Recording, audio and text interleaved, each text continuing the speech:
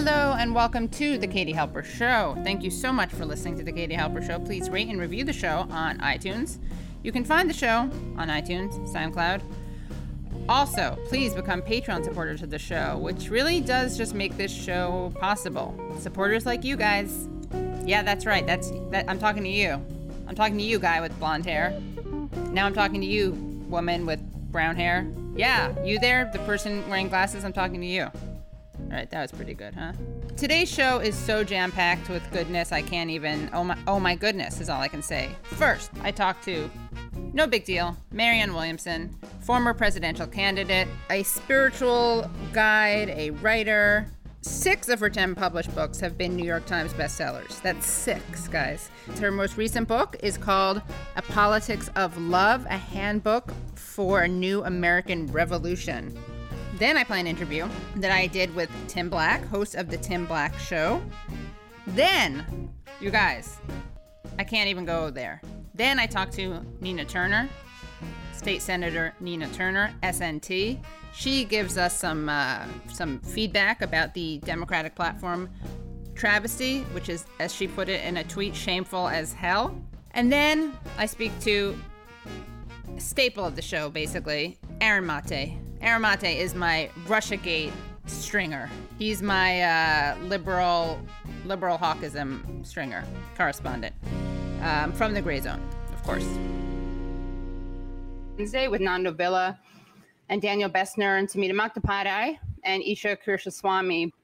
We talked about Michael Brooks, who, of course, passed away last week. And so it's interesting. It's tragic. But what's interesting is that I had scheduled Marianne Williamson to come on before either of those deaths happened.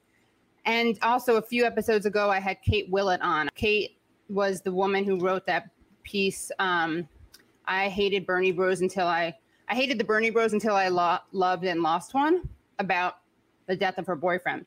And while we were talking about that, we started talking about the kind of absence of self-care in many ways on the left. There's like these two different, I think, extremes maybe. There are people who are kind of, and I'll get into this more with Marianne, but there are people who really lean into radical self-care in a way that I think is kind of not very universal or focused on others. It's kind of very self-absorbed. And then there are people who think that activism means that you can't talk about self-care, you can't talk about self-help, you can't talk about anything that's not kind of the way, like a critique of capitalism, or that's not an attempt to dismantle capitalism. And if you do work on things like self-care or self-help, that you are undermining the struggle against capitalism. So I think those two things are real issues, and I'm really excited to talk about it with our guest. And it just is like again, it's not fortuitous, but it's just interesting that this came up with Kate Willett, and that this came up, of course, when we were talking about Michael Brooks, and that, of course, it came up, it will be coming up again tonight with our guest. So without any further ado, and by the way, here are just 2 of her many books. You can see I have a pen in them because I was underlining Return to Love and A Politics of Love, a handbook for a new American revolution. So, Marianne Williamson, thank you so much for joining us. Hey, Katie, it's nice to be here. Thank you for having me. Yes, of course. Really excited to talk to you, and especially in these times. I mean, it's funny. I've been listening to a bunch of your interviews. One of the things I've noticed is how interesting it is to watch you go from like very different genres, right? So you are someone who talks to political audiences. Obviously, you talk about political theory. You talk about policies and plans. And then you also talk to people who are more in the spiritual realm. And I was watching on some show, and the host said something about how hard it was because everything was great before COVID. And she was remembering back to when, her life was great. And you kind of did this, like, it wasn't critical, but it was kind of like a check-in. And you were like, well, for us, it was great.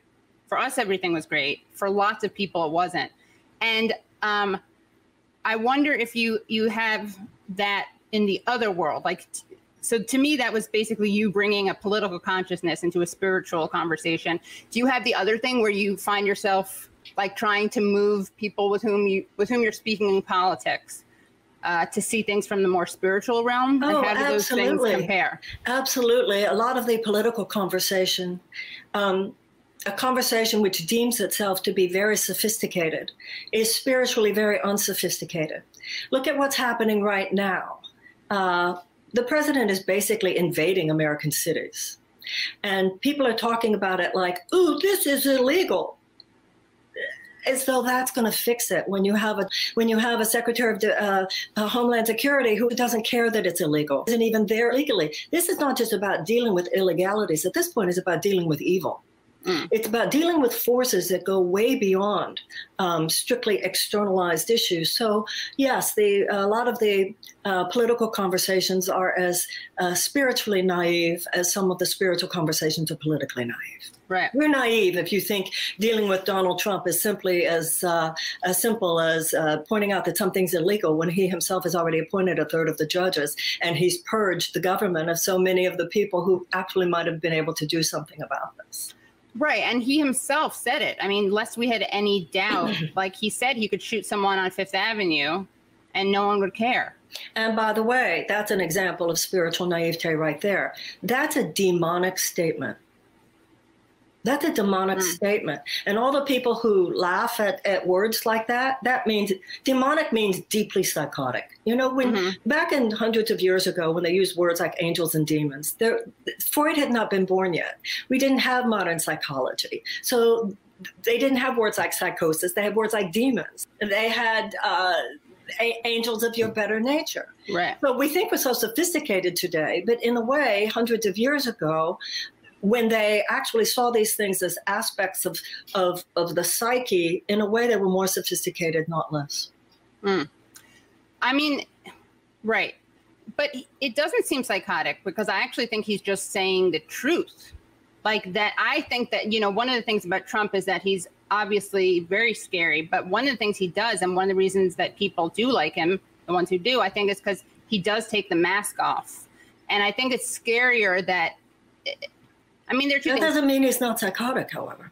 Yeah, I guess his saying that out loud, even though it may be true, is the part that's very, yeah, I mean, it is. It's true. You don't, I'm like, it is really crazy that, sorry, it's not funny, but I'm just thinking how, I was going to say insane it is that he did say that out loud. Well, hello, you just said it right. yourself. I know, yeah. But I think at this point, Katie, we have to not just look back at what happened, but look back at our reactions and our lack of reactions to what happened.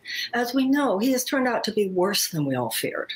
And not only has he been worse than we feared, think of where we have gone for 3.5 years. First, it was, okay, Jared and Ivanka will be there, and they'll be a mitigating influence. Then it was, well, he'll bring in some adults, and they'll be a mitigating influence. Then it's that our institutions will hold, and they'll be a mitigating influence. And then it was Mueller was going to save us. That would be a mitigating influence. We're at a point where this man is now sending federal troops into city after city after city after city. It reminds me, at first he went into Poland, then he went into Austria, then he went to Luxembourg, then he went to Belgium, then he went into Yugoslavia, then he went to Czechoslovakia, then he went into France. So now he's gone into Portland, and now he's going into Chicago, and then he's going into Albuquerque, and then today he's talking about Philadelphia, and he's talking about Milwaukee. You know, even if you invade another country, people have conversations like, what's our mission there? And we even ask the question, what's the exit plan? First of all, he's going in there to quell the violence. What, people who are the real criminals in these cities are going to wear signs that say, come get me? Right. And when are these troops going to leave? Do you think they have any plans to leave, Katie? And who is asking them to leave? We have governors and mayors who are, I mean, when you look at that Lori Lightfoot, the mayor of Chicago, one day she's saying, we will not handle this. We will not take this tyranny. The next day, she's had a conversation with him. She's like a different woman. What is going on? We have a mayor of Seattle saying she's frightened. We have a mayor of Portland saying somebody's going to die. And this has already started to happen. We are living in this is not something that might happen or would happen or could happen. This is happening right now. Yeah. And what you see mainly are like tweets coming out of Democratic senators and congressmen saying they can't do this. Right. Meanwhile, the Democrats themselves continue to fund the Department of Homeland Security. Right. They're asking questions. We want our questions answered by the Department of Homeland Security or Bill Barr. These people don't care what's legal. It's really time for everybody to get that. They do not care what's legal. And that's why this is happening on the streets, because people have had to, there's been such an ineffective opposition to him over the last 3.5 years. So much acquiescence to him in places where he should not have been acquiesced to, that now the people are just taking it into their own hands. We have a match so close to gasoline right now. We already have the conflagration that is possible now. And so I think we have to have a conversation that goes way beyond analysis of how we got here, because historians will be doing that long past the time when you and I are no longer on this earth. There will be books being written about what happened at this moment in American history. What you and I have to do right now is write this next chapter of American history, because what happens in the next, I believe, 2 to 3 weeks in this country will determine whether or not American democracy will survive. You pointed out something so important, which is that the Dems acquiesced, and so much of their opposition to him has been very kind of symbolic and performative. You know, performant is the trendy word now, but it sure has been. Yeah. It sure has been. I mean, this is ridiculous. Interestingly enough, they're more performative than he is. He's not performing. He's really doing it. That's really interesting. I don't think he's performing it. He's doing it. That's really funny. But like if I clap like this, or if I rip up the pages of the speech, yeah, or the kente costs. Well, again, what you said, while they vote, they sign his cash all of his checks, right? Vote for his budget, his war budgets. Yeah. So, and all that they were even asking for was, Bernie was saying 10% off. I know. And they wouldn't even do that. So right. Oh, yeah. That's another thing. Yes. And when you think of the money, it's a $61 million more is now being budgeted for this militarized troop invasion, of these cities. And what if that money had been spent? Think he's fighting crime. Who in America, given COVID, given the economic despair that millions and millions of people have been living with, given the eviction crisis happening, given American hunger, what American has woken up in the middle of the night over the last few months going, what are we going to do about Albuquerque? Right. This is not where America's concern is. We're not really, if there's violent crime, and there is in some of these cities, that's for the local officials to handle. And if they feel they need it, they can ask for the National Guard. We have a process here. We're a nation of laws. This is not JFK sending troops to help integrate University of Alabama. And so how exactly are they going to quell violence in those cities? They are exacerbating violence. They are creating chaos. They are creating fury. And I have to tell you, I'm so proud of my fellow Americans that they are standing up. The moms, the dads, the vets, the nurses. Yeah. So what do you think needs to be done in the coming 2 to 3 weeks? I think we all need to pray. I think we all need to meditate. Those of us who pray, those of us who meditate. I think that I think everybody really needs to ask in their heart for what part they might play, but we must not look away. And please vote for the progressives in these primaries who will do something. The fact that we got Hickenlooper rather than Romanoff, the fact that we got Gideon rather than Sweet, the fact that we got McGrath rather than Booker or Boyer, please. So progressives, we say how much we want change, but when it came to these primaries, but there's still some left. Yeah. There's still some left. Adam Christensen. There are a lot of them. Keita Haynes in Tennessee. You can go to progressivecandidatesummit.com. Some of the people I've endorsed, you I'm sure have, Bernie has. We still have time to help get some of these progressive candidates in there. Even Shahid, I'm sorry, Nancy. I'm sorry. I have great respect that she's the first Speaker of the House. Someone like Chuck Schumer. I wrote last night, AOC needs a primary. What has happened? What has happened in our country that only Republicans have audacity?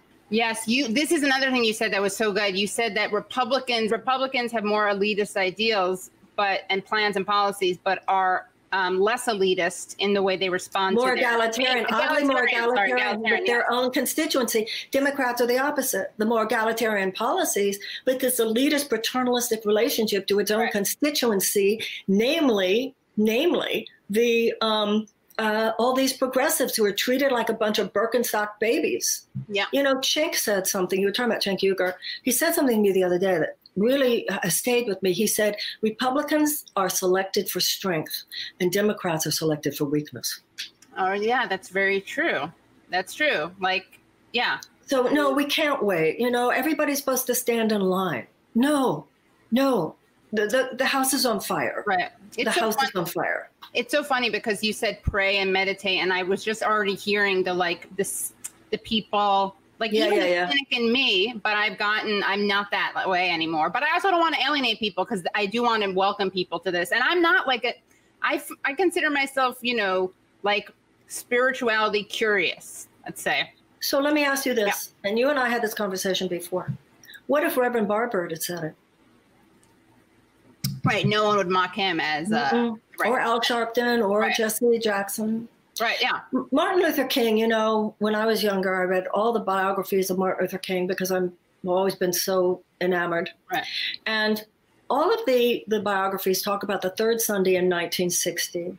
And he was a minister at Ebenezer Baptist Church in Atlanta. And on the third Sunday of January, I'm not sure, the third Sunday of, I think, January 1960, they said he went from being a preacher who contextualized within a political context to a movement leader whose politics were within a spiritual context.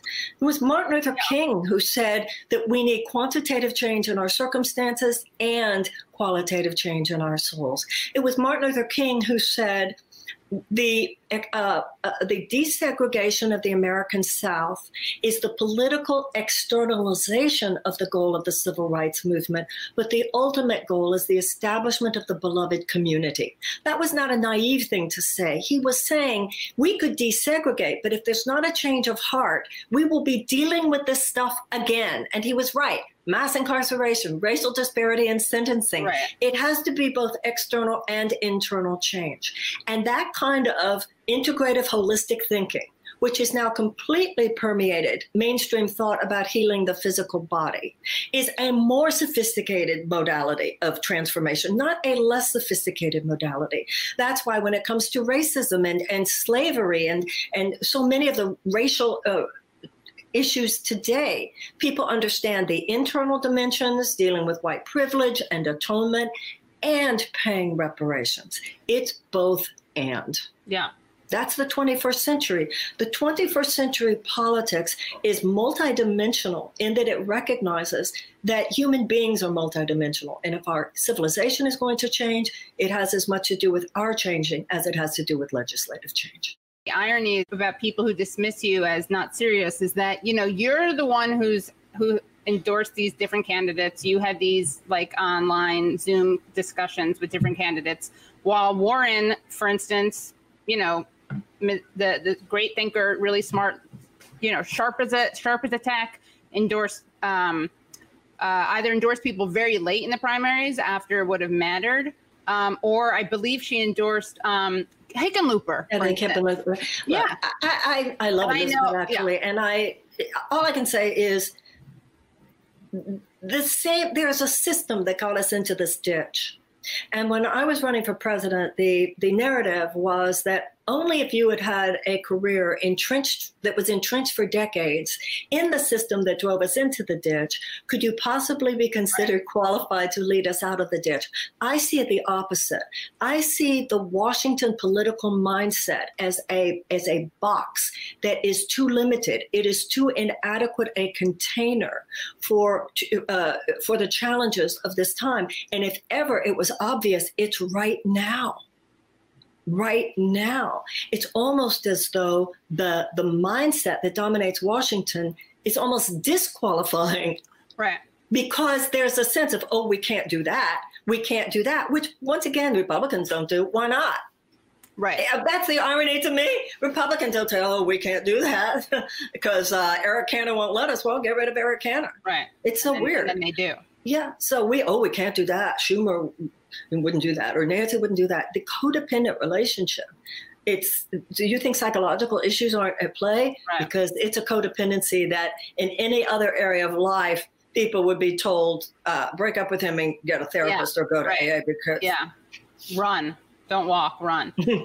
Jen Perelman, who I believe is another candidate you endorsed on my show a while ago. She's running against Debbie Wasserman. And she said that it's like an abusive relationship for a lot of Dems in terms of voting for certain, for Democrats. Well, it's a perverse comfort zone. And it's a lack of, like I said, it's a lack of audacity. And, also when you were talking about the spiritual and the political, I grew up in a generation where we read Alan Watts and Ram Dass in the morning, and then we went to an anti-war protest in the afternoon. There wasn't this sense of separate silos. That period of our history was a big explosion of revolutionary consciousness. It was political, it was sexual, it was musical, it was philosophical, it was cultural. We didn't separate those things. You stay over here and you stay over there. And human beings don't exist in separate categories and lanes. So what we need going forward is a politics that recognizes the deeper dimensions, including psychological, not just of the individual, but of the group. All that a nation is a group of people. So the same psychological and emotional issues that prevail within the life of an individual prevail within the life of a country. If you could have anybody you and I know, right? And they went bankrupt, they got divorced, whatever, some big crisis in their life. It would be the most normal thing in the world for someone to say, you might want to go to therapy and kind of figure out how this all happened.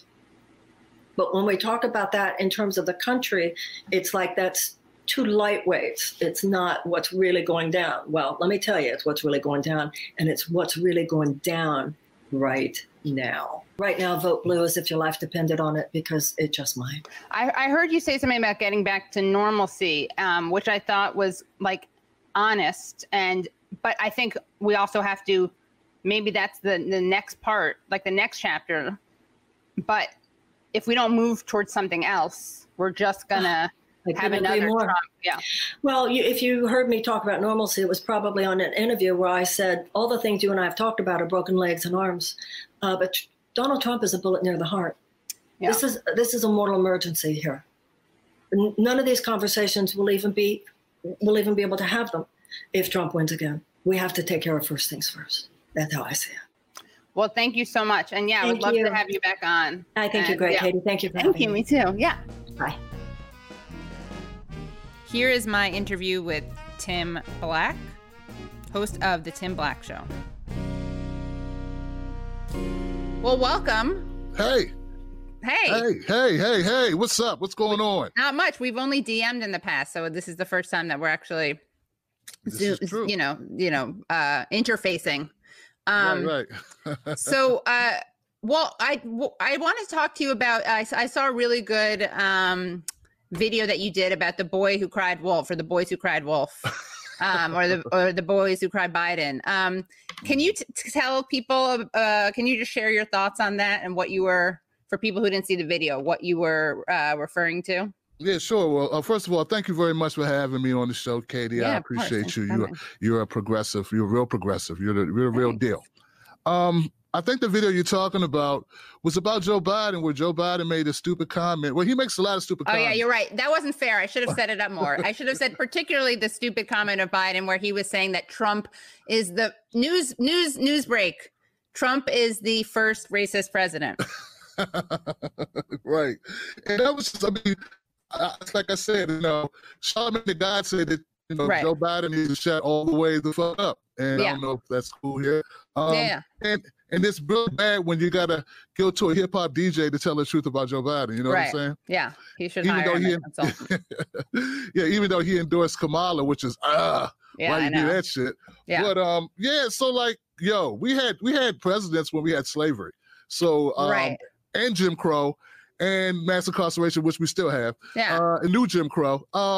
So and Woodrow Wilson screened Birth of a Nation. It is. It's not, you have your pick. Yeah. Yeah, I'm not saying that Donald Trump isn't racist. I'm saying he's not the first racist. Right. Of course. Yeah. No one's saying he's not racist. Yeah. Right. The question is like why he's actually not the first. He's not actually a trailblazer in that area. Andrew Jackson. I mean, there's a ton to pick on. But No, I had to put that caveat there, Katie, not for you, but for somebody in my Facebook who was like, "Oh, you're defending, Trump now because you point out he's not the first racist." I'm like, no, it's just not. He's just not the first. He is of a long line of racist presidents. In fact, I think that every president, if not racist, has been a white supremacist, including Barack Obama. Yeah, it's America, man.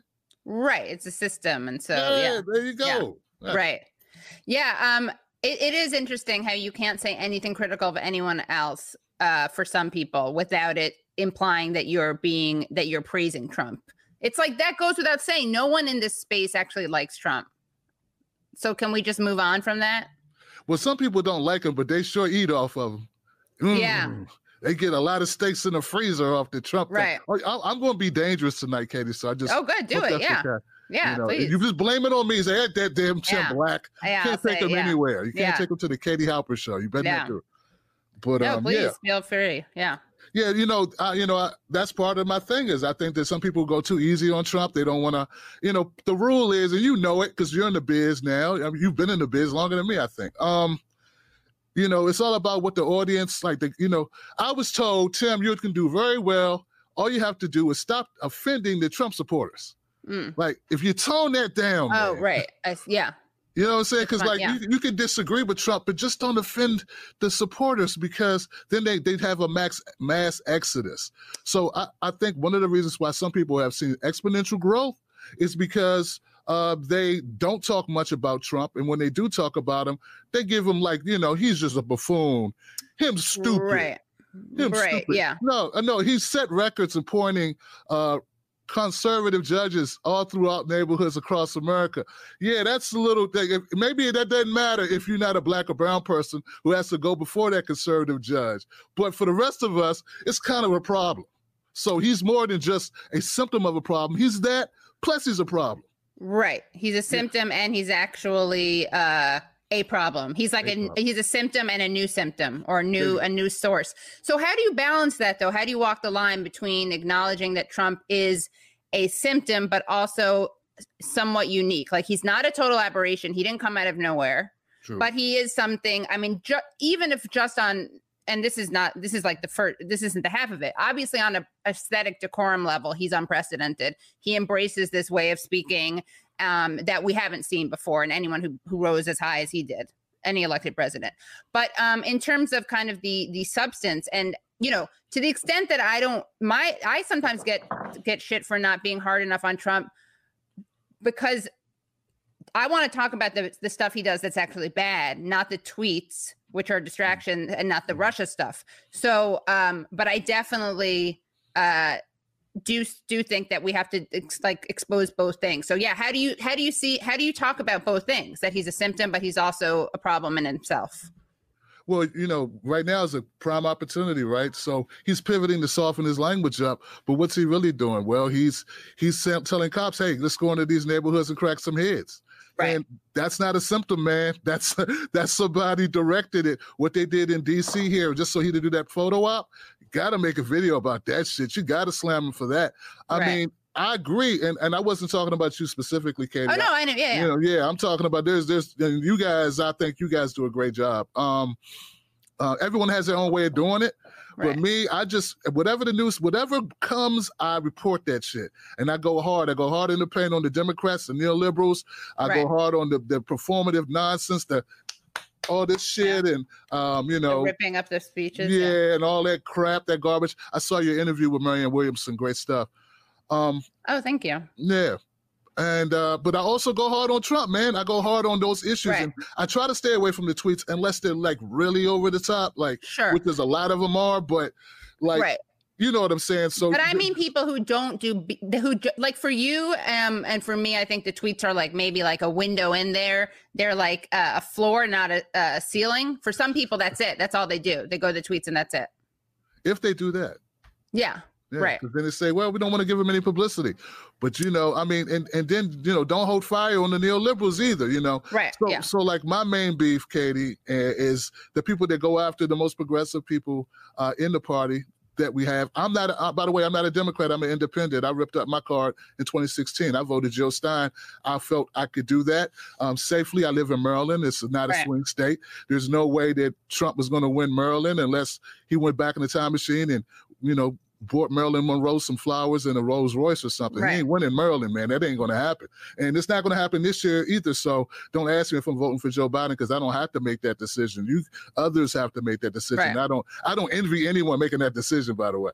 But, what would you do, though? I mean, I don't know if you want to be public about it, but what would you do in a swing state? Eat a gun. Yeah. No, I'm joking. Yeah. But no, seriously, I would, oh, God damn. Howie Hawkins never appealed to me, Katie. He just turned me off the first time I heard him talk. I was like, come on, man. I mean, could Katie run? Katie Halper, what's she run? I'll run, sure, why not? He just didn't have it for me. I believed in Jill.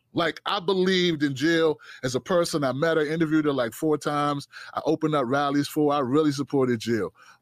But Howie, I just never felt that affinity. And I know people say, look at the broader picture. I'm taking that off the table. So we're back to the decision of Joe Biden and Trump. To me, it's not about what you get out of Biden, it's what you don't want to get out of Trump. Right. There it is. So harm reduction. There you go. Harm reduction. Like Nina Turner, who's coming on, Senator Nina Turner, hello, somebody. As she said, a bowl of shit, but hey, sometimes I would have to eat it. And I know that's not appealing to people, but hey, that's, it's the truth. That's what I would do if I had to do it. Right. Yeah. Angela Davis was on RT and said that, now I did say this, I would have appreciated it if Angela Davis had, since she does obviously see the power of electoral politics, it would have been nice for her to get on the stump for Bernie, but she's done a lot, I'm not holding against her. But she basically said, Trump will create, with Biden, there's more space for anti-racist organizing. Biden in office, there's less. Basically, I mean, I think what she meant, or what people mean when they say that, not to speak for her, she made her point about having more space to create anti-racism. But there's less terrible stuff that's going to happen, is I think how a lot of people see it. Yeah.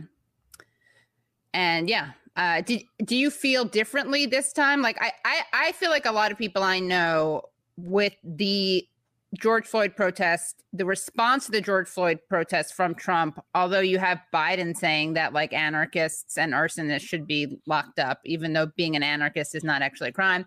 Right. But there are some people, I think, who were more dismissive of the difference between the two of them, between Biden and Trump. And now that they've seen Trump's response to this, are actually more in the pro-Biden camp. Did that happen to you at all, or?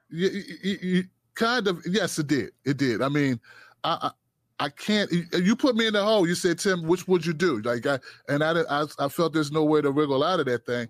Got to say what I would have to do. But I would also say, voting down ticket is also important. But yeah, of course, man. What's going on right now with Trump, what he's saying, his rhetoric, the police state, him this basically unleashing the Kraken, and bold about it. Look, guys, we don't have any control at all over a president. That's true, but we can't even shame Trump.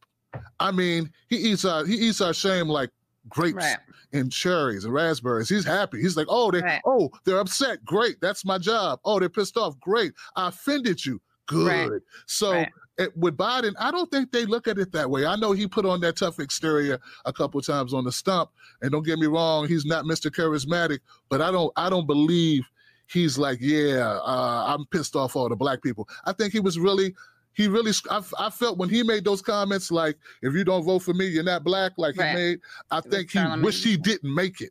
If it was Trump, he'd have doubled down on it, not try to explain it and have surrogates come out trying to control the bleeding, stop the bleeding. Right. Yeah, I agree. Yeah.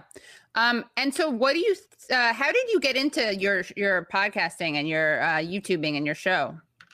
Oh, well, what's the origin story? Yeah, so back in the 90s, I worked for Acorn. I worked for a couple other activist organizations, and I was a field organizer for a couple of those.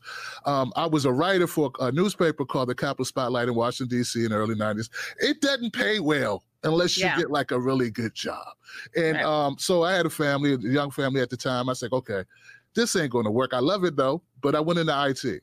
So when YouTube came around, I said, oh, well, I can do this for free. I have a job.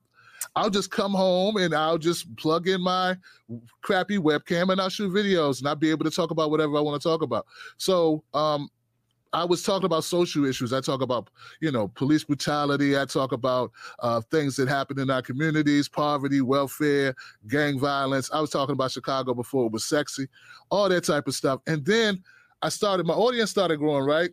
I went on the Dr. Phil show, talking about social issues. That happened. And then my audience grew, and some people in my audience, my millennials, were like, Tim, you got to check out Bernie Sanders, man. And at the time, Kate, I was like, yo, I don't trust politicians. All politicians suck, right? So I don't believe, I don't come from a political family. And they said, but no, man, this guy's different. All the things you talk about, that's what he talks about. So I did my research. And I was like, this is like 2015. I'm like, oh, man, what's this 75-year-old Jewish guy know about me? And like, wow, it turns out he knew a lot. Yeah. We had a lot in common about the issues from poverty, mass incarceration, environmental issues, education really big. I got kids and all these, as you know, the whole platform, man, Medicare for all. I got aging parents, all those things. So that's what got me going into politics. That was around 2015, 2016. So I kind of stayed that way. In fact, unlike some, Katie, I was doing better before I talked about politics. Like things were like going well because, like it's divisive for a lot of people. So I had to like rebuild my entire audience because they were like, we told you to dab your toe into politics, not go full body into politics. So it wasn't a lucrative, it wasn't like, ooh, money. Like, it was like, ooh, a calling, and at the time I was full employed. Now I'm full-time in this.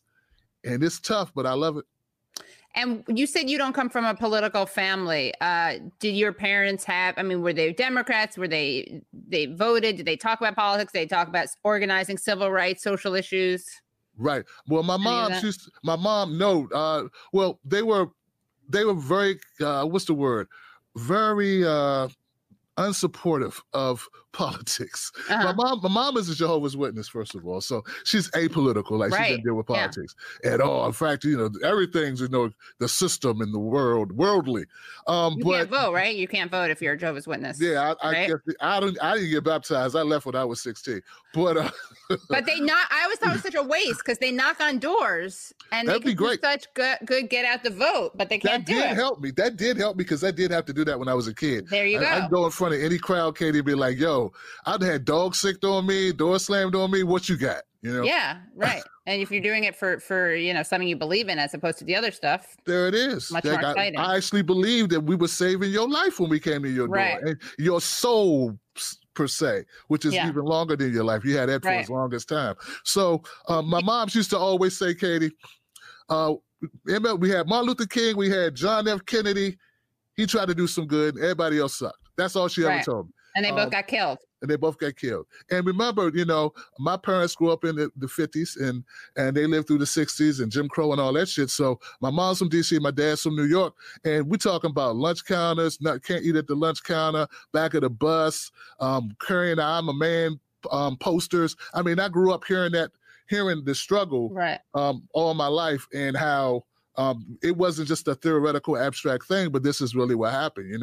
Jobs, things you can't do. Like my mom said, I remember her telling me, you can't do this. Won't you just learn a trade? Because I wanted to be a writer. You just learn a trade.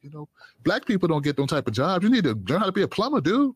That type of thing. Work construction like your stepdad, because that's just what like you said, the floor and the ceiling, the floor for some middle class or white folks is the ceiling for Black Americans largely, and especially in the 60s and 70s, even though we've taken a downturn recently.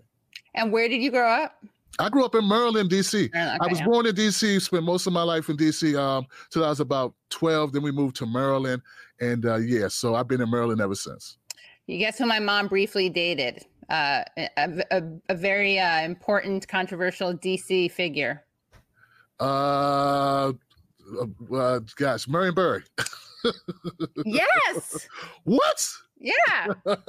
Yeah, they met at a they met. That's good. You're good. That you've good Marianne Barrydar. They met at a core dinner at Congress on Racial Equality dinner, and John Lewis was there too, actually. Whoa. Yeah. So yeah, they went on a date or two, I think. But yeah.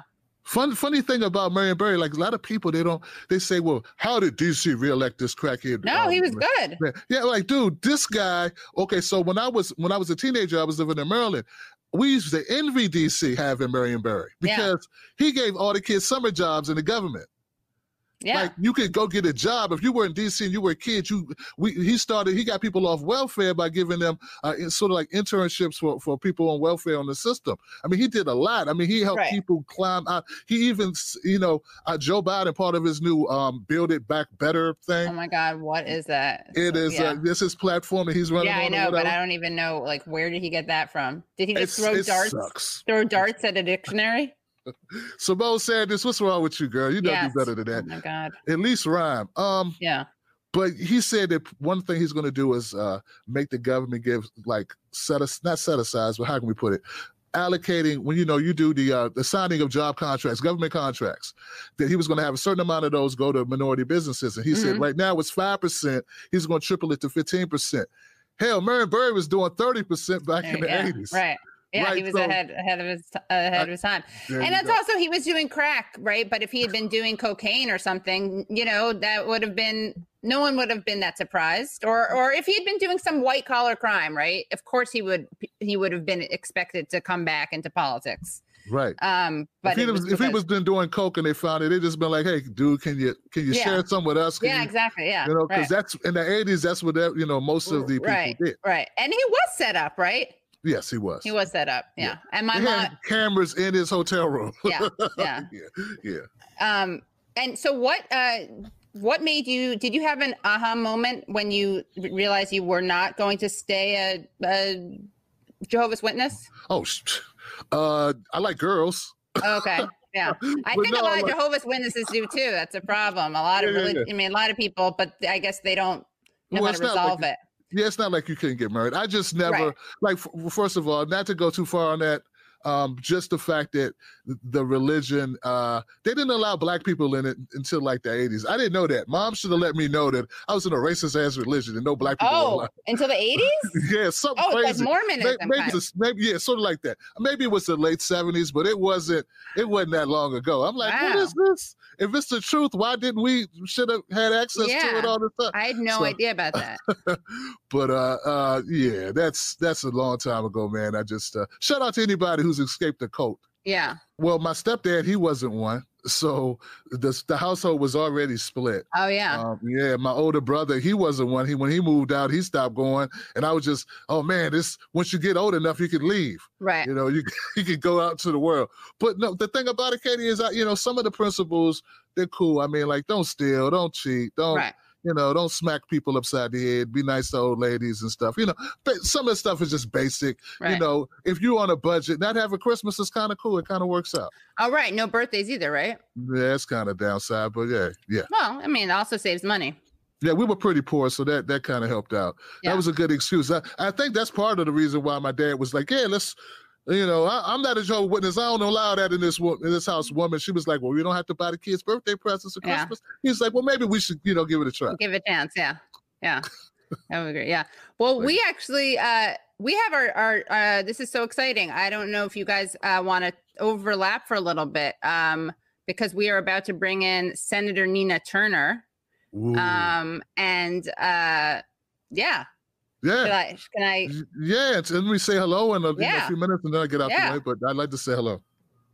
Hello, Senator Turner. Thank you so much for joining us. Hello, somebody. There she is.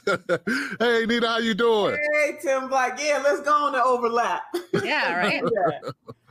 Oh my God. It's so good to be. Look, I was just on a Zoom call and they had a virtual background. So my little green screen, that's Insta green screen. Yeah. I was on a call, almost 2 hours, that was hosted by PDA, the Progressive Democrats of America, Roots Action, the Bernie Delegates Network. And I'm telling you, baby, it was fire because we have drawn a line in the sand over Medicare for all. And there are over 700 people who have signed that petition, delegates, to say that, oh yeah, we drawing a line in the sand for that platform committee. But anyway, how y'all doing tonight? Good. You? 10 o'clock at night on the East Coast. I know. Thank you so much for coming on this hour. And and after 2 hours of zooming, baby. Zooming, yeah. Calls. I saw Nina Turner on in South Carolina on the campaign trail, man, and she is got a motor that just keeps on going, man. She's phenomenal. She got a lot of stamina. She could do 12 hours if she had to. She is amazing, guys. I got some great footage of her talking. Nina, I'm still reeling off of your video. I did a video about you in the bowl of shit, and I gotta go watch that Tim Black. Oh, you are something else, man. We love you. Look, my whole Wolfpack loves you, Nina. I got to say that. I love the Wolfpack, too. I got to get in your store and order me some gear. Yeah. You know, more people, Katie and Tim Black, were concerned about what I said than the suffering of the people. Yeah.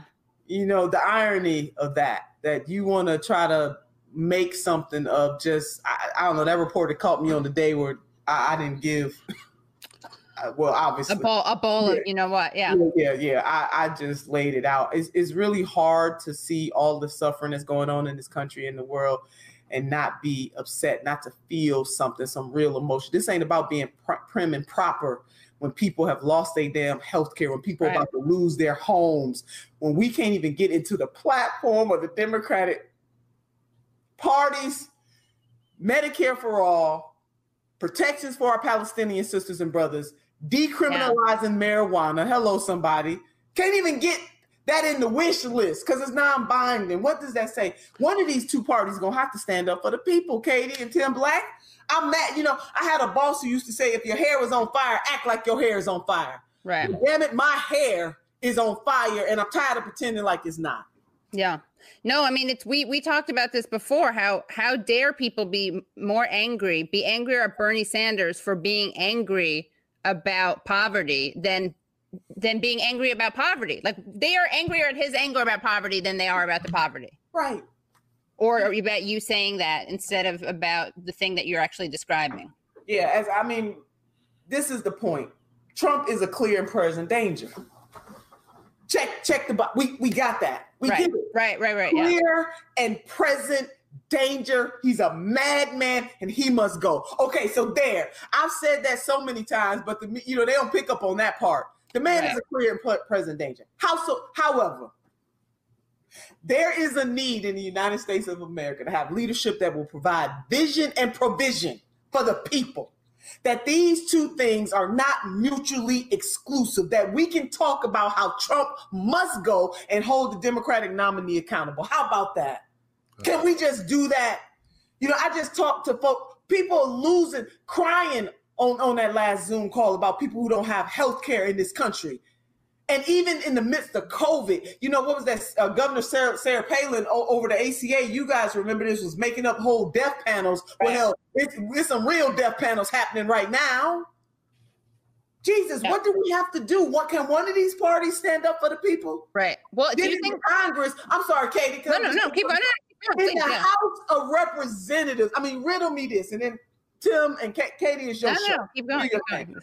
The House of Representatives, controlled by Democrats, could not even pass the measure to cut the Pentagon budget by 10%. I'm just saying, today's Republicans, rotten to the core. But we know that. Right, we already know that, yeah. But does that abdicate the responsibility of the Democrats to do something for the people in the House of Representatives? You can't pass a measure to cut the Pentagon budget by 10%, a budget that from the discretionary budget of $1.19 trillion of that particular discretionary budget, because there are other budgets they pull from. I'm just talking about that one. 61% of that budget goes to the Pentagon, over $720 billion, and they couldn't cut it by 10%. Katie and Tim, my hair is on fire. What little I got, because I keep cutting it. My damn hair is on fire. I was like, good thing it's so short. Yeah, don't grow too long or it's going to be a brush fire. Yeah. My scalp is on fire. Yes. No, that's in solidarity. Jesus Christ. Yeah. I don't know what to tell you. No, do you think though that we have to play chicken with them? Like, because if they know, if they know that we're going to vote for them or urge them to vote, like what leverage do we have? So, I mean, we do have to say we're going to not, I almost feel like we should say this off camera or something, because we don't want to we can't reveal it to them. But like, how else are Dems going to actually not just do the right thing, right? The moral thing, but it also happens to get people out of the house to vote. Yeah. Yeah, we got to motivate people. I mean, there are plenty of polls out there saying that young people are not motivated, from all ethnicities are not motivated. There was a recent CNN article that came out that showed very clearly that that Vice President Biden is not even getting the share that Secretary Clinton got of black vote. You know, how about we motivate some people to come out to vote? The way you do that is show that you're going to be different, that you're going to change their change the material conditions in their lives, that there's something about you different than Trump other than to not be him physically. Right. Yeah, totally. Yeah. Yeah, you got a lot of love in this chat, Nina. Senator Turner, yeah. He's a madman, Tim Black. He got to go. He does, and I do too, Nina. Thank you so much. I'll see you soon. Katie, I love you. Thank you. Yeah, thank you so much for coming, and come back, because we got some questions about various things, including the Johnson term. There it is. Johnson. Yeah. Johnson. Thank you so much. Thank you so much, Johnson. Bye, Tim Black. Make sure I'll put links to his show. Thank you so much again. Bye-bye. Bye. Oh, let me just take this compliment off the screen. And sorry to my fans who wanted to ask that question. We will, but everyone is excited about having you on, Senator Turner. People were so excited. So, what else? What can we do? I mean, you're a very inspiring, positive person. So how are you keeping the faith? And how are you? Well, you have this great podcast. Hello, somebody. Yeah. Hello, somebody. Yeah. Yes, please, y'all, go on to my website, ninaturner.com. Go on and sign up for a sister. Subscribe. Hello, somebody. And we're talking about issues like this, Katie, and you do too. And I just want to thank you. You are one of the progressive champions, and we are so fortunate to have you because you speak a truth. We need people who can speak a certain type of truth at all times. And you are one of those people. We need that. So thank you. It's an honor to be on the show with you. And I know I've been with you and Matt. You know, you got a whole bunch of hands. You do a whole bunch of stuff. But yeah, hello, somebody. So it launched in May and it's really blowing up. I want to shout out the Dems abroad. We got sisters and brothers abroad who helping a sister. And my show is international. Wow, that's great. Yeah. To say that. My podcast is international. But yeah, we're talking to both, you know, people of note and then people who are nationally known, because everybody's of note, and then also just everyday people. And we want to take a walk in other people's shoes. We want to talk about what the challenges are, what the solutions could be, and for people to be able to vent and just talk about these issues. Katie, people are so heavy right now.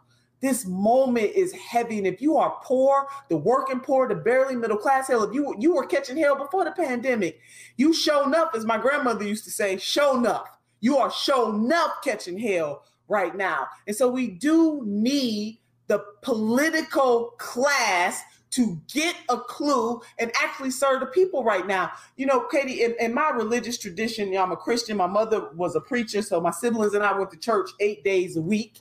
And there's a scripture that said, and I think it was Paul who said, is that when I was a child, I spoke as a child. You know, I thought as a child. I'm paraphrasing.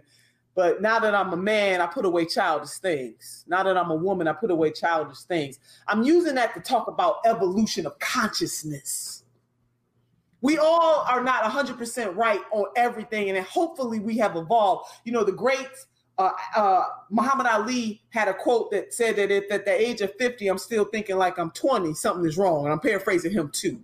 So I want to use that in politics, that hopefully these people who were elected to serve, not special interests, to serve the people, hopefully they will have an evolution of consciousness. And Katie, I want to use Medicare for All as one of those examples. You know, we heard those folks on the stage talking about Medicare for all who want it, Medicare for all who choose, don't mess with people's employer-based healthcare. They ain't got it no more. Now what? So if a pandemic doesn't move these people, and we can fill in the blank, Katie, you can fill in the blank with other issues. If these issues don't move these folks, I don't know what will. If people literally dying. Right. That is such, yeah. Go ahead, Katie. No, please. No. Do your thing. No, I was going to say, I mean, that's such a concrete black and white issue of life and death and health. You know, like if that doesn't move you to the core, what will? What will? True death panels happening right now in the United States, in the world, and we can't even get just a symbolic justice. I know, that's what's so scary. It's like, it's such hubris and entitlement, and they really are saying that they couldn't care less about this. That's what they're running on. They're holding, they're really holding the country hostage, right? They're holding people like a hostage and basically being like, we are not going to be calling in the federal troops, so vote for us, and we're not going to give you anything except for we're not as bad as Trump. It's a very low bar. And it's not going to work. I mean, even if it works, it may work this time. Like, it could work this time because I think though. But exactly, it's gonna the same problem is still going to be there. We're going to be there. I want people to dream bigger dreams, and this has got to be the last election cycle where we telling people to choose between the lesser of two evils. Seriously, I just can't take it. I can't do this anymore. This is going to be the last one. Trump, make no mistake. Trump is a clear and present danger, and he has got to go. I like the way that Dr. West describes it. It's different between neoliberal, and you talked to Dr. West, and the neo-fascist. Yeah. And in the short term, the neo-fascist is, in fact, the most dangerous. No doubt about it. Hear me clearly, because ain't nobody going to write about this, Katie. So I wish you, hopefully on your other shows, you would say that Sister Turner made it very clear. Yeah, I'm making a little Instagram thing. Clear in present danger, and he must go. However, that does not negate, does not abdicate. I can't abdicate my responsibility to continue to stand up for the people who are suffering in this country and to want and demand more. As Brother Frederick Douglass said, power concedes nothing without a demand. We're not begging. We demanded Medicare for all. We demanded legalizing marijuana. We demand to treat our Palestinian sisters and brothers like the human beings that they are. We demand reforms in criminal justice. We demand that policing must change. So whether you want to call it defunding police or reforming police, pick your name. But we cannot continue along this course, Katie. We just cannot. So something is wrong with somebody when you have leaders tell you, shh, don't say nothing about your suffering. Shh, don't tell nobody. What the hell? Right. No. My hair is on fire. When your hair is on fire, act like your hair is on fire. Don't be ashamed to do it. Make a demand. Damn it. And are people going to be able to pressure Biden? Or, I mean, what do you think is going to happen? Like, what are you guys organizing? How are you organizing? And I love Dr. Victoria Dooley. Woo, I love that woman. Yeah. You got to have her on, Katie. I know. I've had her on, but I have to have her on now. The live stream. I'm doing the video. I know. Yeah. I know. Yeah. 2-hour marathon with me. Yeah. She's tireless. Roots Action, Progressive Democrats. Oh, yeah, Norman Solomon. Norman is the guy. Yeah. Just shouting him out, and along with the chairwoman. I've had him on too. Yeah. Nevada. Norman is the truth. The chairwoman of Nevada, Judith Whitmer. She is fire. Okay, she organized along with her folks in Nevada, Katie. She's the one that started that petition to have the Bernie-crats and other delegates. Yeah, they don't just have to be Bernie delegates. Right. With her, Judith, to have delegates say Medicare for all on this platform, or we're voting against the platform. That sister did that. Right. Nevada, and what's the status with that now? Is that about 700 delegates to sign that thing and climbing, okay? 700. And Katie, I want to direct people, and I don't know if your team is there, whatever you put in the chat, whatever. Our brother, John Nichols, wrote an article that came out. Yeah, I love him at The Nation. Yes, The Nation. The headline, without Medicare for all, this isn't the boldest Democratic platform in American history. Isn't, ain't, right? Whatever you want to say. 700 Democratic delegates signal that they will oppose a platform that fails to renew the party's commitment to establish a national healthcare system. Please check that out by Brother John Nichols. That's it. So the number is rising, Katie, and it really shows that progressives can make a demand and have some consequences. This is a line in the sand that progressives have decided, do this or else.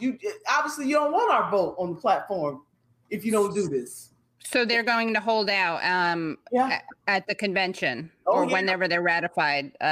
Vote no on the platform. Vote no on the platform.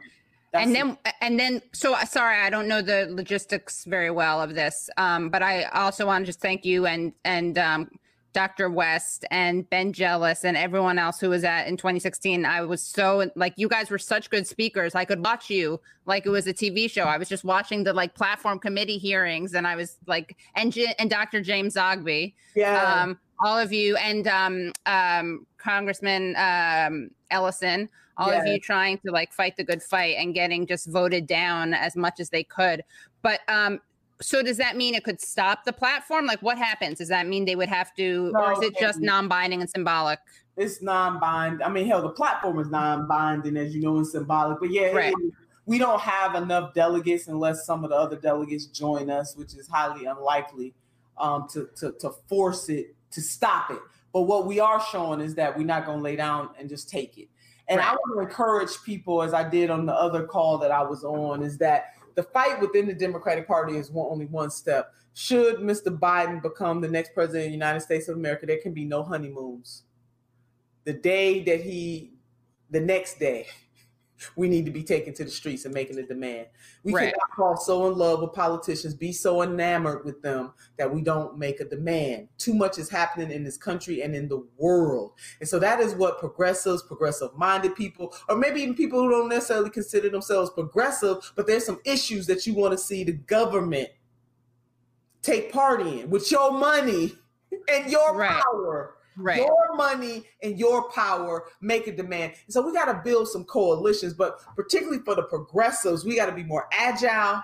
We got to organize with both big organizations as also the grassroots, and to be very clear with the neoliberals that we are not going to take it anymore. And a win is not pro. It doesn't mean that the Democratic Party, this is really anti-Trump that's going to win this race. Make no mistake. The man got to go.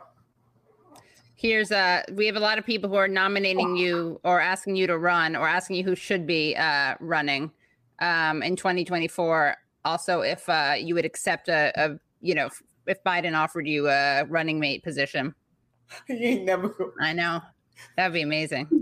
I shout out, Katie, the California progressives who put up 3 Black women, and they didn't equivocate on it. And that was Congresswoman Barbara Lee, Congresswoman Karen Bass, and then yours truly from the great state of Ohio. I love them. Again, making a demand, They made a demand. I really respect and appreciate that. Basically what they're saying is that we want progressives. Here are 3 progressive women to choose from. That for them, it's not just about any person being that, but it's about progressives. I applaud them for that. So I respect the people who want me to fill that position, but it's not going to happen because they're not ready for the kind of truth that I tell.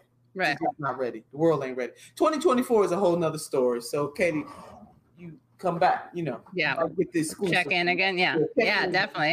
Yeah. And what about, I know that people don't like to look back and water under the bridge, but what are the lessons from the campaign in terms of organizing and running campaigns and running for election? Like, what do you really want to make sure people know or learn that can be applied, like at this moment?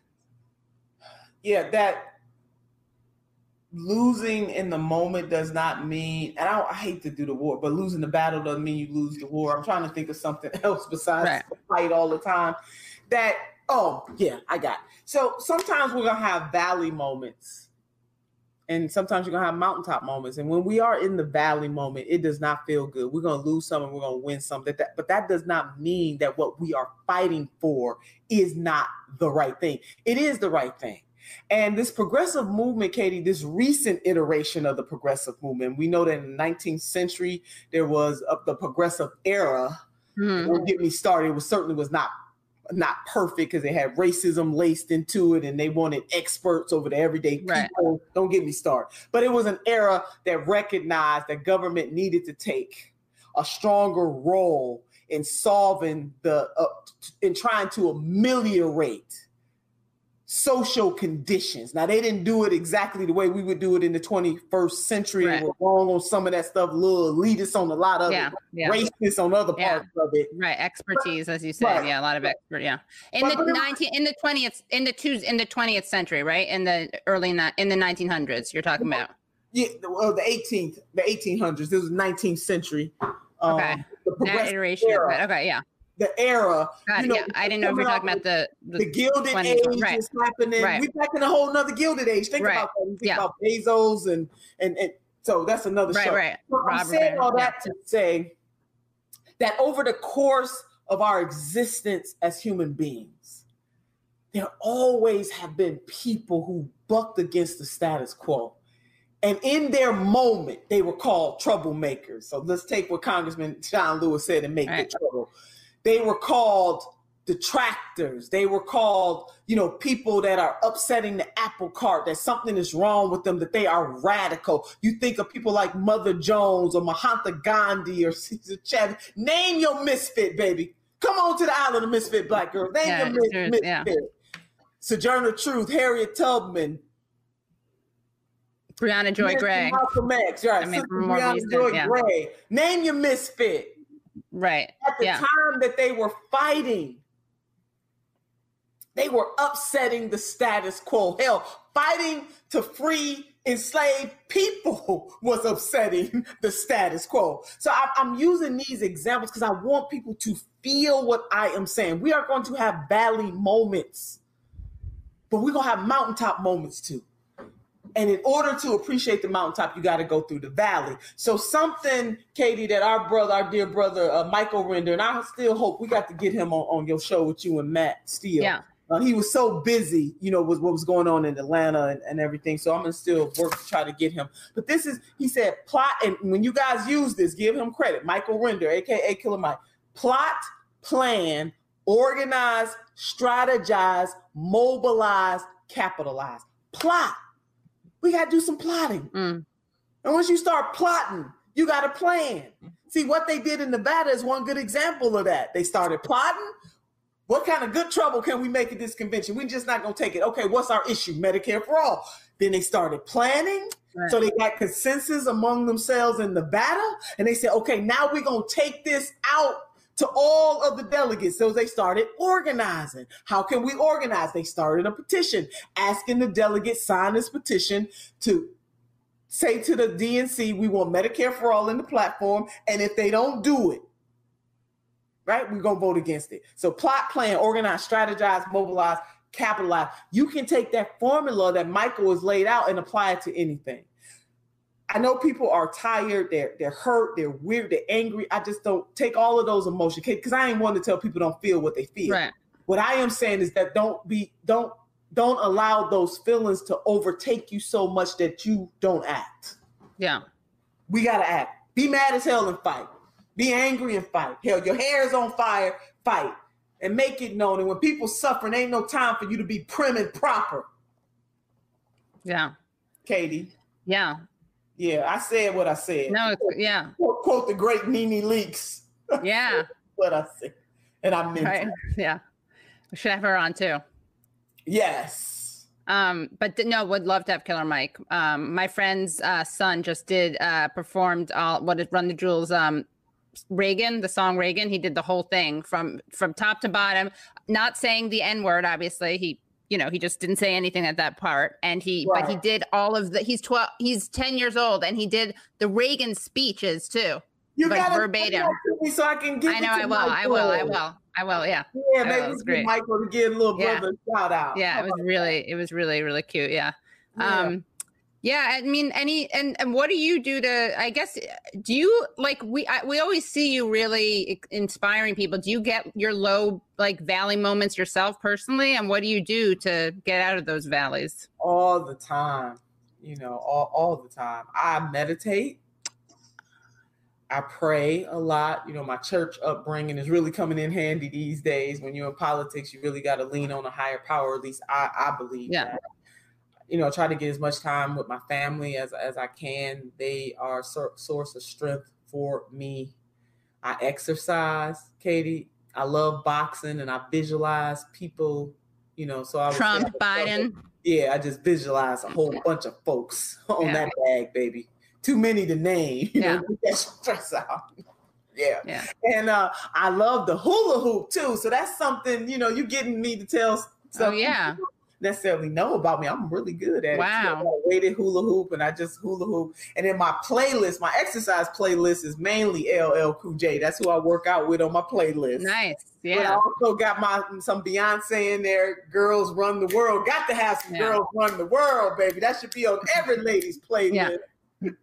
So yeah, and music. I love music. I love gospel music. I love R&B. I love rap. You know, I might not be up with the latest. I'm really more of an old school. So the Tupac and You Are Appreciated. Dear Mama is absolutely one of my favorites. And music, meditation, exercise, cursing. Help. Yeah, gotta give a shit now instead of giving a shit later, as you said on Useful Idiots. Which we got to give a shit now instead of giving a shit later. I don't know, Katie, I might not be able to use the word shit anymore for a very long time. No, it's good. You got to keep it. You have to keep it going. And what kind of meditation do you do? Oh my God, I do. I love that Calm app. Not to put no, it's fine. Yeah, but Calm app is really, really good. I have another app called Active, which is workout and meditation. And then sometimes I just, either 5 minutes, 30 minutes, whatever the mood, just take that time for yourself. I want to say this to everybody. You got to quiet and still yourself, still the voices, still all of the outside distractions, because this stuff that we are going through will absolutely kill you physically, mentally, spiritually. So still, I do the breathing exercises, and I'm telling you, Katie, it really does make a difference. Yeah, I know. It might not last me all day, but I try to do it first thing in the morning. We all are only human. And Katie, I'm really glad to be having this kind of conversation with you, because people do always see me in fight mode. I care so much about people, and we're not always going to agree. And I just mean that in general. Any relationship that you have with people, the prerequisite shouldn't be that you always agree with that person, because then you're never going to really have a real relationship. You're not ever going to agree with even the people who you love the most. But this must be a fight for what is just, for what is right, and what is good. And we are not in a moment where we can sugarcoat this. Too many people are catching hell every single day. And when you got politicians who are privileged enough to tell you what they not going to do with your own money, something is wrong with that, Katie. And I just can't take it no damn more. My hair is on fire, Katie. Yeah. Really. I'm over it. Really. Yeah. I'm over it. I don't know if the world is ready for me to be over it, but I'm damn over it. So I'm liable, message to reporters, they liable to catch me on a good day where I'm going to tell the truth, the whole truth, and nothing but the truth. And that just was one of those days. But make no mistake, I know that Trump is a clear and present danger and that he must go. But I'm not going to sacrifice that knowledge to not being able to make a demand and call people out. So I'm calling folks out. Right. That's right. Yeah. Well, yeah, that was, I wanted to ask you, it's funny, listeners and viewers know, for the last, Brian Frederick saying we need Cori Bush in Congress. That's true. Yes, please support Sister Cori Bush in Missouri, baby. Paula Jean is Paula Jean Swearingen, yes. West Virginia, yeah. Also, Jen Perlman. And against Debbie Wasserman Schultz, and Melba Pearson, who is running against Catherine Fernandez Rundle for state's attorney in Miami. I don't know if you've heard about this. I'll send you a link to it. But she's running against this woman who refused to prosecute the prison guards who boiled Darren Rainey, a black schizophrenic man, basically to death in the shower. And she didn't prosecute any of them. Oh my God. And also she didn't prosecute a cop who 5 women and girls accused of rape and sexual assault. And so Melba Pearson is running against her. Come on. It's like, and that race needs to get a lot more attention. It hasn't been, but it's so important. Yeah. And it's funny because the last week we talked about Michael Brooks, and he was very, and it was really hard. And my co-host, the guy who's usually my co-host on Wednesdays was a co-host with Michael's for another show. And we were talking about how important spirituality was for him. And then I had Marianne Williamson on, and a couple of weeks before then I had Kate Willett on, who's great. And we were just talking about how it's so hard during COVID for so many people. And I do think there's a real space for, and you come from a very spiritual tradition, and that's the space that you exist in. But I think for a lot of our fellow progressives, myself included, who are more kind of like cynical or not necessarily that spiritual, there is this kind of like this fear that you can't do both at the same time. Because if you want to fight for justice, you can't be doing self-care, because if you're doing self-care, then you're making life better for yourself instead of fighting for the world. But I always remember what you said about the oxygen mask. Yeah. And how you have to, and that doesn't mean put it on yourself and then don't worry about other people. Exactly. But it's the put it on yourself so that you're like able to actually be there doing this work with other people, for other people. That's right, Katie. You got to refill. You can't just give and not refill the tank. It's like dropping the card. So I didn't think of the airlines are right about that. Right. They're telling you that because in order to help save the person next to you, if they can't do it or you're next to a child, I mean, it makes sense. That is a perfect example. So no, self-care is important. I used to be like that too. And I think a lot of women, and I would say particularly Black women, sacrifice so much for others. And then you think it's harmful to even think about yourself, but you have to do that in order to be able to just run on. You know, there's a song in the Black church. I feel like running on. I feel like going on. You have to refill your tank, and that is okay.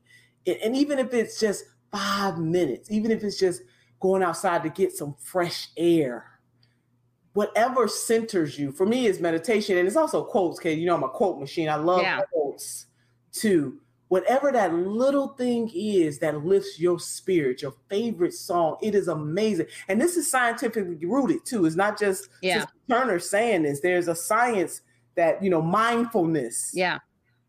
It really does work. And we know that there's a quote that says that music soothes the savage beast. Basically, you know, music is a soothing instrument. It's soothing. It's a soothing source, not an instrument. Music is. So take the time and do that for yourself so that you can keep going on. This work that we're doing, those of us who are really vested in this and willing to give all that we have, is taxing, it's tiring, it's stressful. And so you do have to give. And so, Kate, I'm so glad you brought up Brother Michael Brooks. There is there's a hole in the heart of many of us, and he will never be replaced. And we will continue to do the work that he believes so much in, but such a great spirit and a boldness about him. I was in total shock. And it's just a reminder that death can be visited upon any of us at any age and at any time, at any stage. And like that suddenness of it. I mean, it was sudden for us, maybe some people who were closer to him. No, it was sudden for everyone. Okay. For the closest of his friends and family. Yeah. Yeah. That makes it work. I mean, it's bad even when you know somebody is going to, but it's even worse when it's just sudden like that. And then you take his age into consideration. Yeah. So that's just a reminder to us that none of us know the day or the hour. Right. And so we have to do those things to take care of ourselves so that we can continue to be bold, what we're fighting and living for too, because we got to live for some stuff too. Right. Yeah. Well, thank you so much, and always welcome whenever you want to come by, whenever you want to come on. So grateful for your time, and you're so inspiring to everyone. And someone just put a link in your podcast. Brad put a link there. Brad, thank you so much. Yeah, it comes out on Monday for Patreon. It comes out on Thursdays for everybody else who's a subscriber. So just please, please, please subscribe. And I love you all. Visit me on ninaturner.com.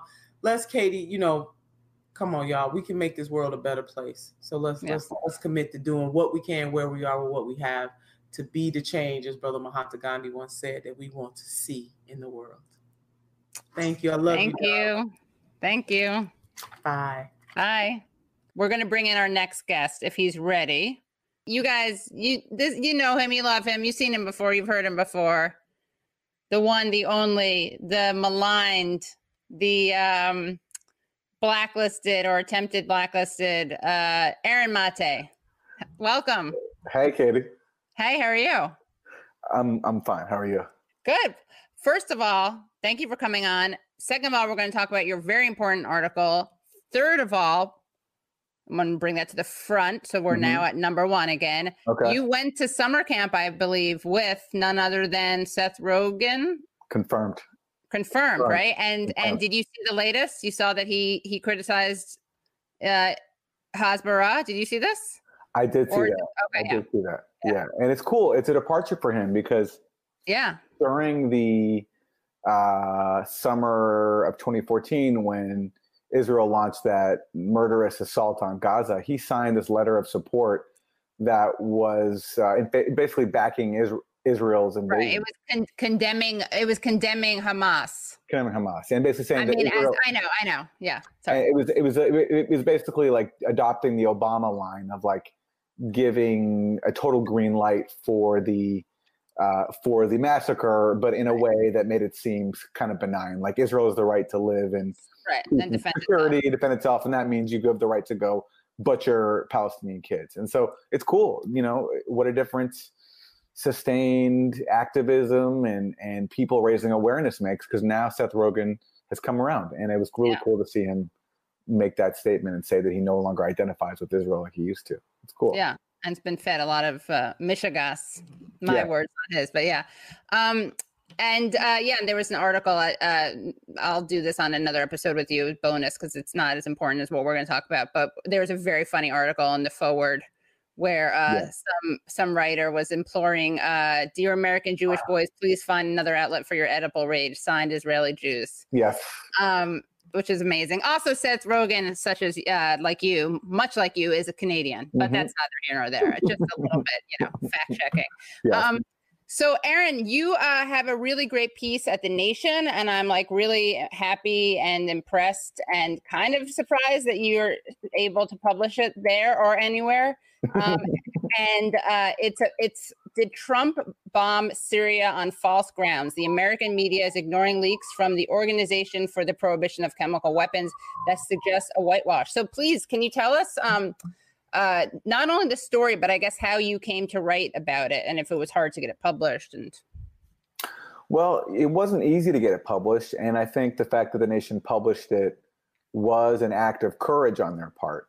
But it shouldn't be, because it's a really well-sourced article. It's based on whistleblowers, and it's challenging a guy named Donald J. Trump and one of the most serious decisions that he has made so far, which is launch military strikes on another country, on Syria, this time in April 2018.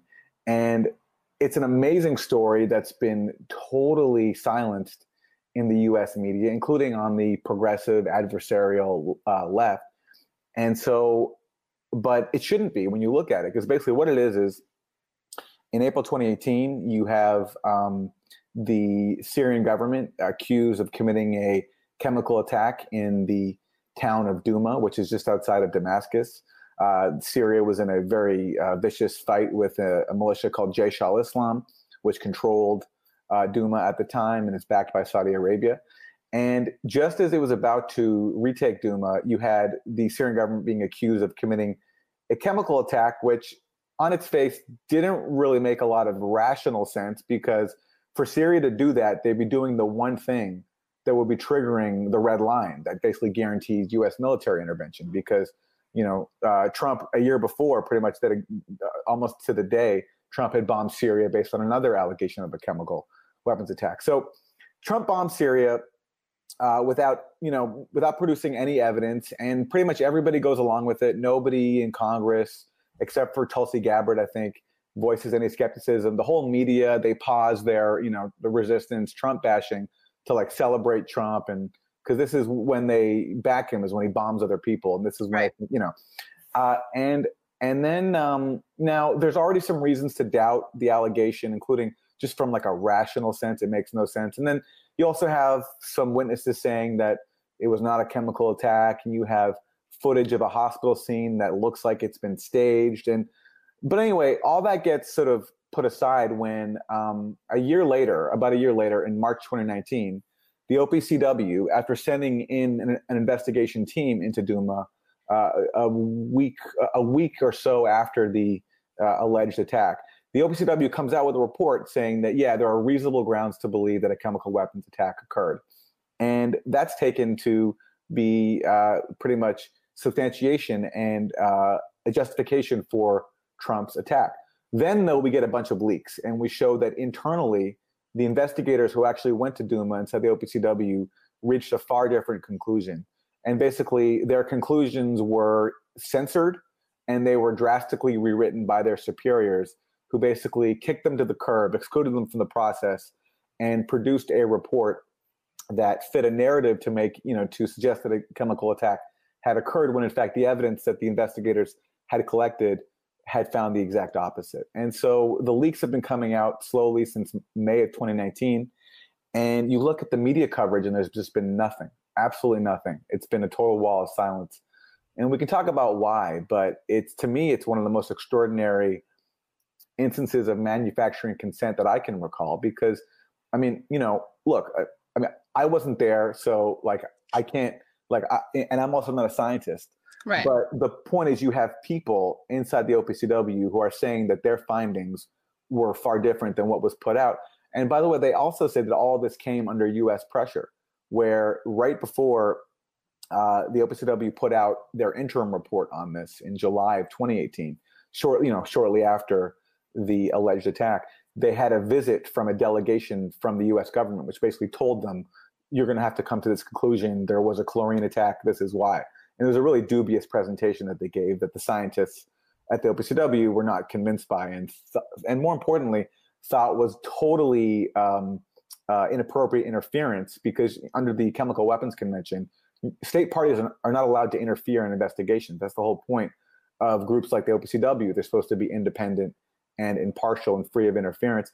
And they also felt as if this put them actually in danger, because these U.S. officials met face-to-face the inspectors who were carrying out the investigation, which is also unprecedented. It's a complete violation of their confidentiality rights. And the reason why that's important is because there's a history of the U.S. bullying and threatening the OPCW, namely when Jose Bustani, the OPCW's first director general, during the lead up to the war in Iraq, he was negotiating inspections with Baghdad that were getting in the way of the Bush administration's drive to war. So John Bolton, when he was serving under Bush, threatened Bustani and even said to him, we later found out, that we know where your kids live. And they forced out Bustani and forced him to resign. John Bolton said that? John Bolton said that, yeah.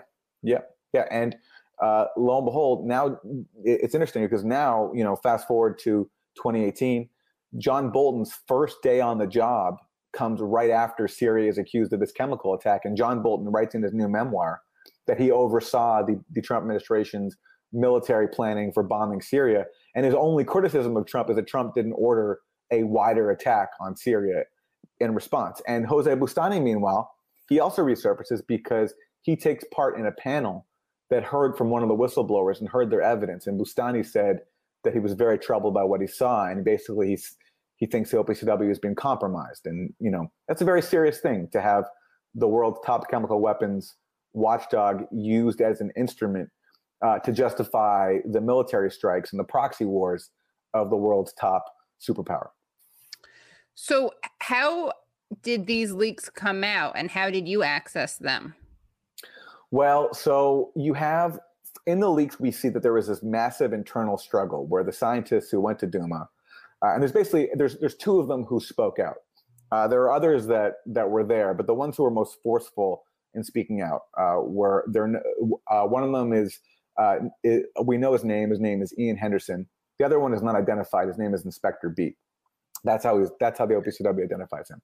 And these leaks show that these guys struggled to get their findings heard internally, but they never went public. And finally, in March of 2019, the OPCW put out this final report.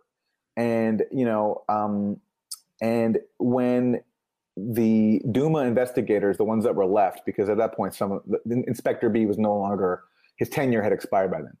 But when that happened, both Henderson and Inspector B spoke out internally and tried to get the Director General to listen to the evidence that was excluded and say, listen, we were there for this investigation and there was fraud. I want you to know about it.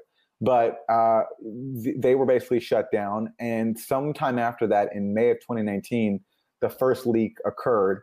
We don't know from who, but somebody from inside the organization leaked a report that Henderson had written, basically concluding that whereas the public final report had concluded that it was quite likely these gas cylinders that were found in Duma came from a military aircraft, Henderson had actually written that it's quite more likely that it's the exact opposite, that the cylinders were manually placed, suggesting that the whole thing was staged on the ground to help trigger a U.S. military strike.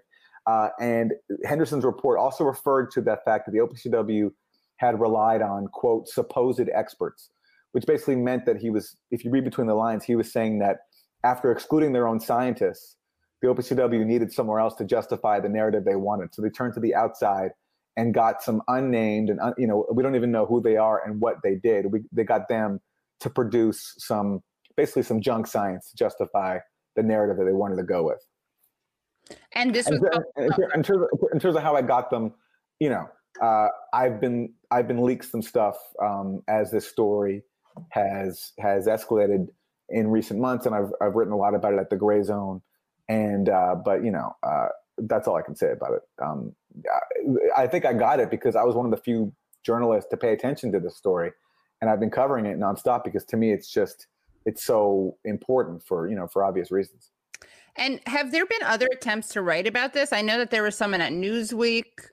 There's a guy named Tarek Haddad who was working at Newsweek, and he as the leaks were coming out, he went to his editors and he wanted to write this story, and they refused. And so he quit in protest, which is, quitting a media job. That's a bold move because there are not too many of them. Right. And and if you look at the way the media has covered this, the only time a reporter from the New York Times has mentioned this story, it came once, and it came buried in a profile of this group Bellingcat, which is like a Western state-funded outlet that purports to do open source investigations, but I think really just exists to justify, whatever fashionable Western narratives there are of the day, such as, for example, justifying intervention in Syria. And so it's buried at the bottom of this profile, and they mention this scandal, and they reduce like all these emails and reports and documents that have come out. The Times describes it as an email from an investigator, as if that's like the sum total of what has come out, and that was their only mention of it so far. And not as like a leak. It was they might have called it a leak, but it's like, the point is we have like the original report that was suppressed and right. then was censored by OPCW superiors. We have all these documents. We have there's meetings of a toxicology session where these expert toxicologists say that the symptoms observed are totally inconsistent with a chlorine attack, which is what was ultimately alleged by the U.S. and the OPCW. And so we have this trove of leaks. The Times describes it as one email, from an investigator. So it's like, and otherwise it's been complete silence, just total silence.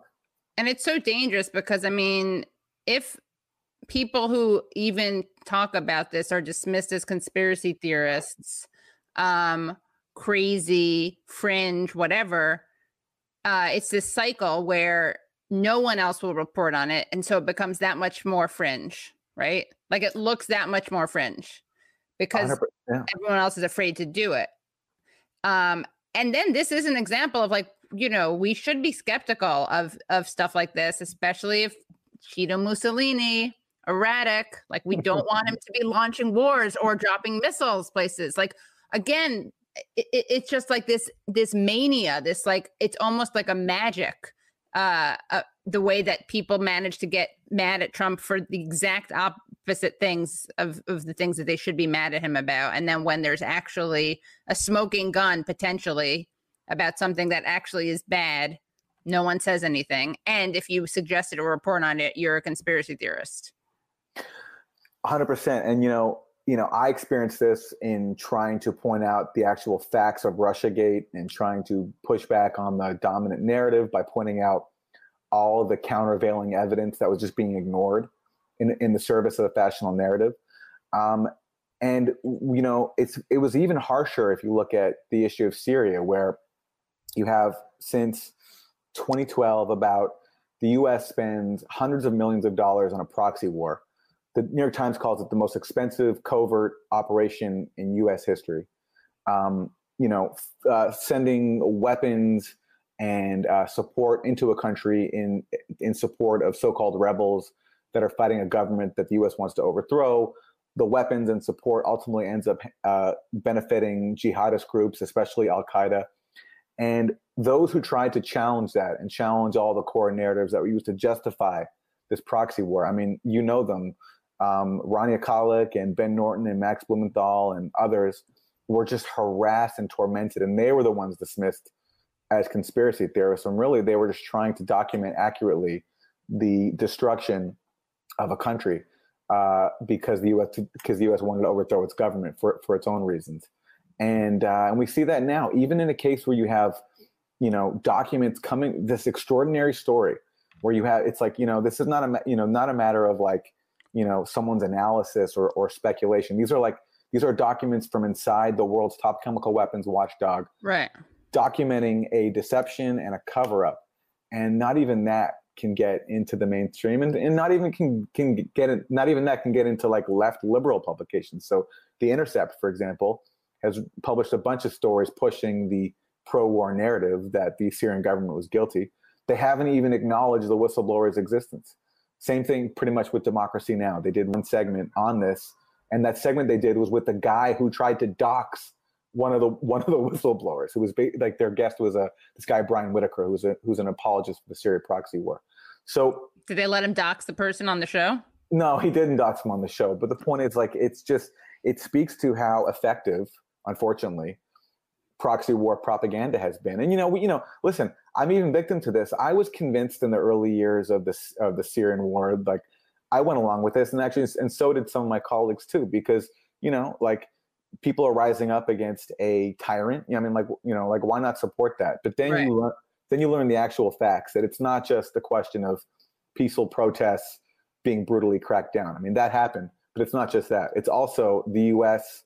and its Gulf allies and Turkey letting like tens of thousands of jihadists from around the world enter the country, flooding them with weapons, arming sectarian militias that want to kill Christians and Alawites and Shia, and destroying a country. And the same, it's not that unlike Afghanistan in the 1980s, but people on the left got co-opted into supporting that. Right. To the point where even now, where the war is basically over, but it's still hard to challenge the core narratives. And one of those narratives are things like Assad is such a demonic monster that he commits these irrational chemical weapons attacks. And that is what is used to justify U.S. military intervention, to overlook the massive U.S.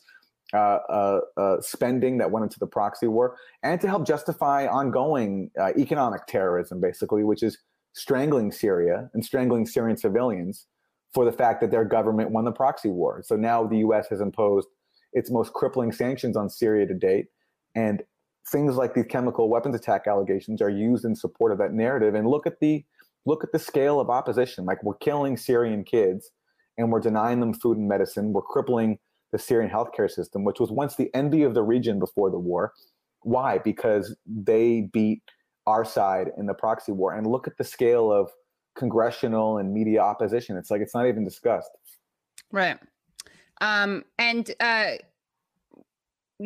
I mean, when I tweeted this out that you were coming on the show, of course, there is one of the regulars who I guess follows my tweets a lot, follows my work. He must have some kind of tool that finds like when you're tagged, or no, you probably retweet, and that's how he saw it. But he was like, said to Nina Turner, like, do you know that you're going to be on the show with like genocide deniers? So they're very, they do their homework. It's funny if you look at their reaction. Nobody submits a correction to the nation. Nobody even tries to offer a substantive response. All they can do is call names and accuse you of being a genocide denier and a Assadist. And it's like, it's all they can do. And all they can do is try to bully people into silence. But, and that works on some people. And it might even have worked on me in the past, maybe, because it's just like, but it's so vicious. But in this case, like, the facts are just overwhelming and they're laid out and nobody can challenge them. And that's been the case if you look at all the reporting that my colleagues at the Gray Zone did. I mean, if you look at all the stuff they did, they've been completely vindicated constantly. And they were subjected to like just the most ridiculous smear campaign and constantly attacked. And I don't see anybody apologizing for any of it. And it's amazing to witness, but at a certain point you stop caring about name calling. Right. Well, anything else you want to talk about? I mean, we can talk. I always have fun talking with you, so yeah. I don't want to. You know, I think I've talked a lot about Syria, and I appreciate the chance to talk about it. I actually wanted to say one thing about Michael Brooks. Yeah, of course. Which is that I only met him twice, but just having met him twice, I got I saw what a special person he was. And I'm really just, I'm sad for his loved ones, for his coworkers, and I'm sad for the left because he was special. He offered something really special. He was really smart. He was really thoughtful. He was so funny. He did this impression of Chris Matthews that I saw live at the Bell House when he appeared at the Rising live show. It was so funny. And I just think that we've lost someone really special on the left, who's someone who we can't replace. And so I just wanted to send my condolences to his loved ones and just say what a loss this is for everybody. Yeah, it's really shocking. And he's someone who people are used to hearing all the time, especially if they listen to or watch his show or the the Majority Report. We did a thing last week, Nando and I, and we did a little thing of spontaneous thing of Brian Williams. We were talking about how Nando, because Nando does a Chris Matthews thing too, and because they used to do a Chris Matthews on Chris Matthews thing, and he was saying, he can't not think of him now when he does the Chris Matthews impersonation. And then we spontaneously transitioned, I don't remember why, into a Brian Williams impersonation that Nando does. Really pretty funny impersonation. He could have had an entire other career in comedy. I know he was that gifted, and it's rare. I mean, leftists, in my experience, are often not that funny. Yeah, it's true. And he was able to be like a really committed leftist and also just like not take himself seriously and be hilarious. And he was special. And also he was deep, he had a lot, he was spiritual. And when I saw him last, we talked a little bit about that. And I saw just what a rich, and deep and thoughtful person he was. And I also learned after he died, he came from a very low income background. He grew up on food stamps, which in itself, to make it in lefty media, to come from such a background is all the more impressive because, in my case, I can afford to speak honestly about things because I know that no matter what, I'll always have a family that backs me up. You know what I mean? But so to learn that Michael came from that kind of background and was able to establish himself like this and establish a real following. He has friends all over the world. I just thought it was just that much more impressive because there's a price to pay for being a leftist and for having integrity. And sometimes it's only people who can afford to do it that really, can last and sustain themselves. But he really built something. He built a following and a community, and that on its own is such an achievement. And it's just we're never going to forget him. He was really, really special. And he was so young, but he also has an entire archive. Yeah. I mean, it's so sad and tragic, and there's so much more to do. But I keep thinking it's not like solace, but maybe it is some solace. It's that there is that. I mean, that there's it's so sad because the person's not here anymore, but there is this automatic legacy, very tangible legacy. I mean, it's not, I don't want to make it sound like I'm saying, well, it's just yeah. Yeah. And people can watch that archive. Right. And they can take him with us. We can capture what we can of his spirit and take it with us in our work, his internationalism, his humor. He really wanted to unite different factions of the left. That's something he talked about because, I'm associated with a faction of the left at the gray zone that often fights with others. And he really wanted to unite everybody and stop, and sometimes I don't think that's possible. I think you have to have certain fights, but he he really wanted to overcome pettiness. And, there's so much in his body of work that we can all learn from. And there's so much of it. The guy was so prolific. I know. Yeah. And you, Aaron, I was going to wish you a happy, I don't know how the segue now, but I do want to congratulate you on your year. Yes. Your year long, the birthday of Pushback. Yes. How long has it been around your show? How long has it been around? It's been around for a year ago since last week. Wow. And for that, I'm very thankful to Max Blumenthal at the Gray Zone, who made it all possible, and Ben Norton, my colleague there, who wrote the theme song and is incredibly helpful. And yes, and my other colleague, Anya, hosts another show called Red Lines. And we're doing great. It's cool. It's really nice to work with a group I'm so aligned with, and we can do it. We have independence, which I've never really had at this level before. So right. It's great, and we're gonna keep pushing back. Yeah, great. Yeah, keep pushing back. No shades of gray or red lines. Yeah. Well, Aaron, thank you again so much, and everyone check out Aaron's work, and I'll put links to it. And congrats to Aaron, congrats to the Gray Zone, and come back. I will happily come back. Thank you for having me, Katie. Thanks for having me. Thanks for coming on. Bye. Okay. Bye. Thanks, guys. Thank you again so much to Marianne Williamson, to Tim Black, to Nina Turner, and Aaron Mate. Patreon supporters, you're going to get a lot of great stuff. Ready for this? You're going to get Marianne Williamson on Marx. We have a little chat on Marxism. You're going to get Nomiki Konst, who was on the DNC Unity Commission back in 2016. She's going to share some insights into what happened. You're going to hear Aaron Mate talk about Bountygate. So that's just some of the things you have to look forward to. So to do that, please go to patreon.com/The Katie Halper Show. Again, that's patreon.com/The Katie Halper Show. You can follow these people, these wonderful people. You can follow Marianne Williamson at Mar Williamson. That's M-A-R Williamson. You can follow Aaron J. Mate at Aaron J. Mate. You can follow Tim Black at Real Tim Black. And you can find Nina Turner at Nina Turner. And make sure you check out her podcast, Hello Somebody.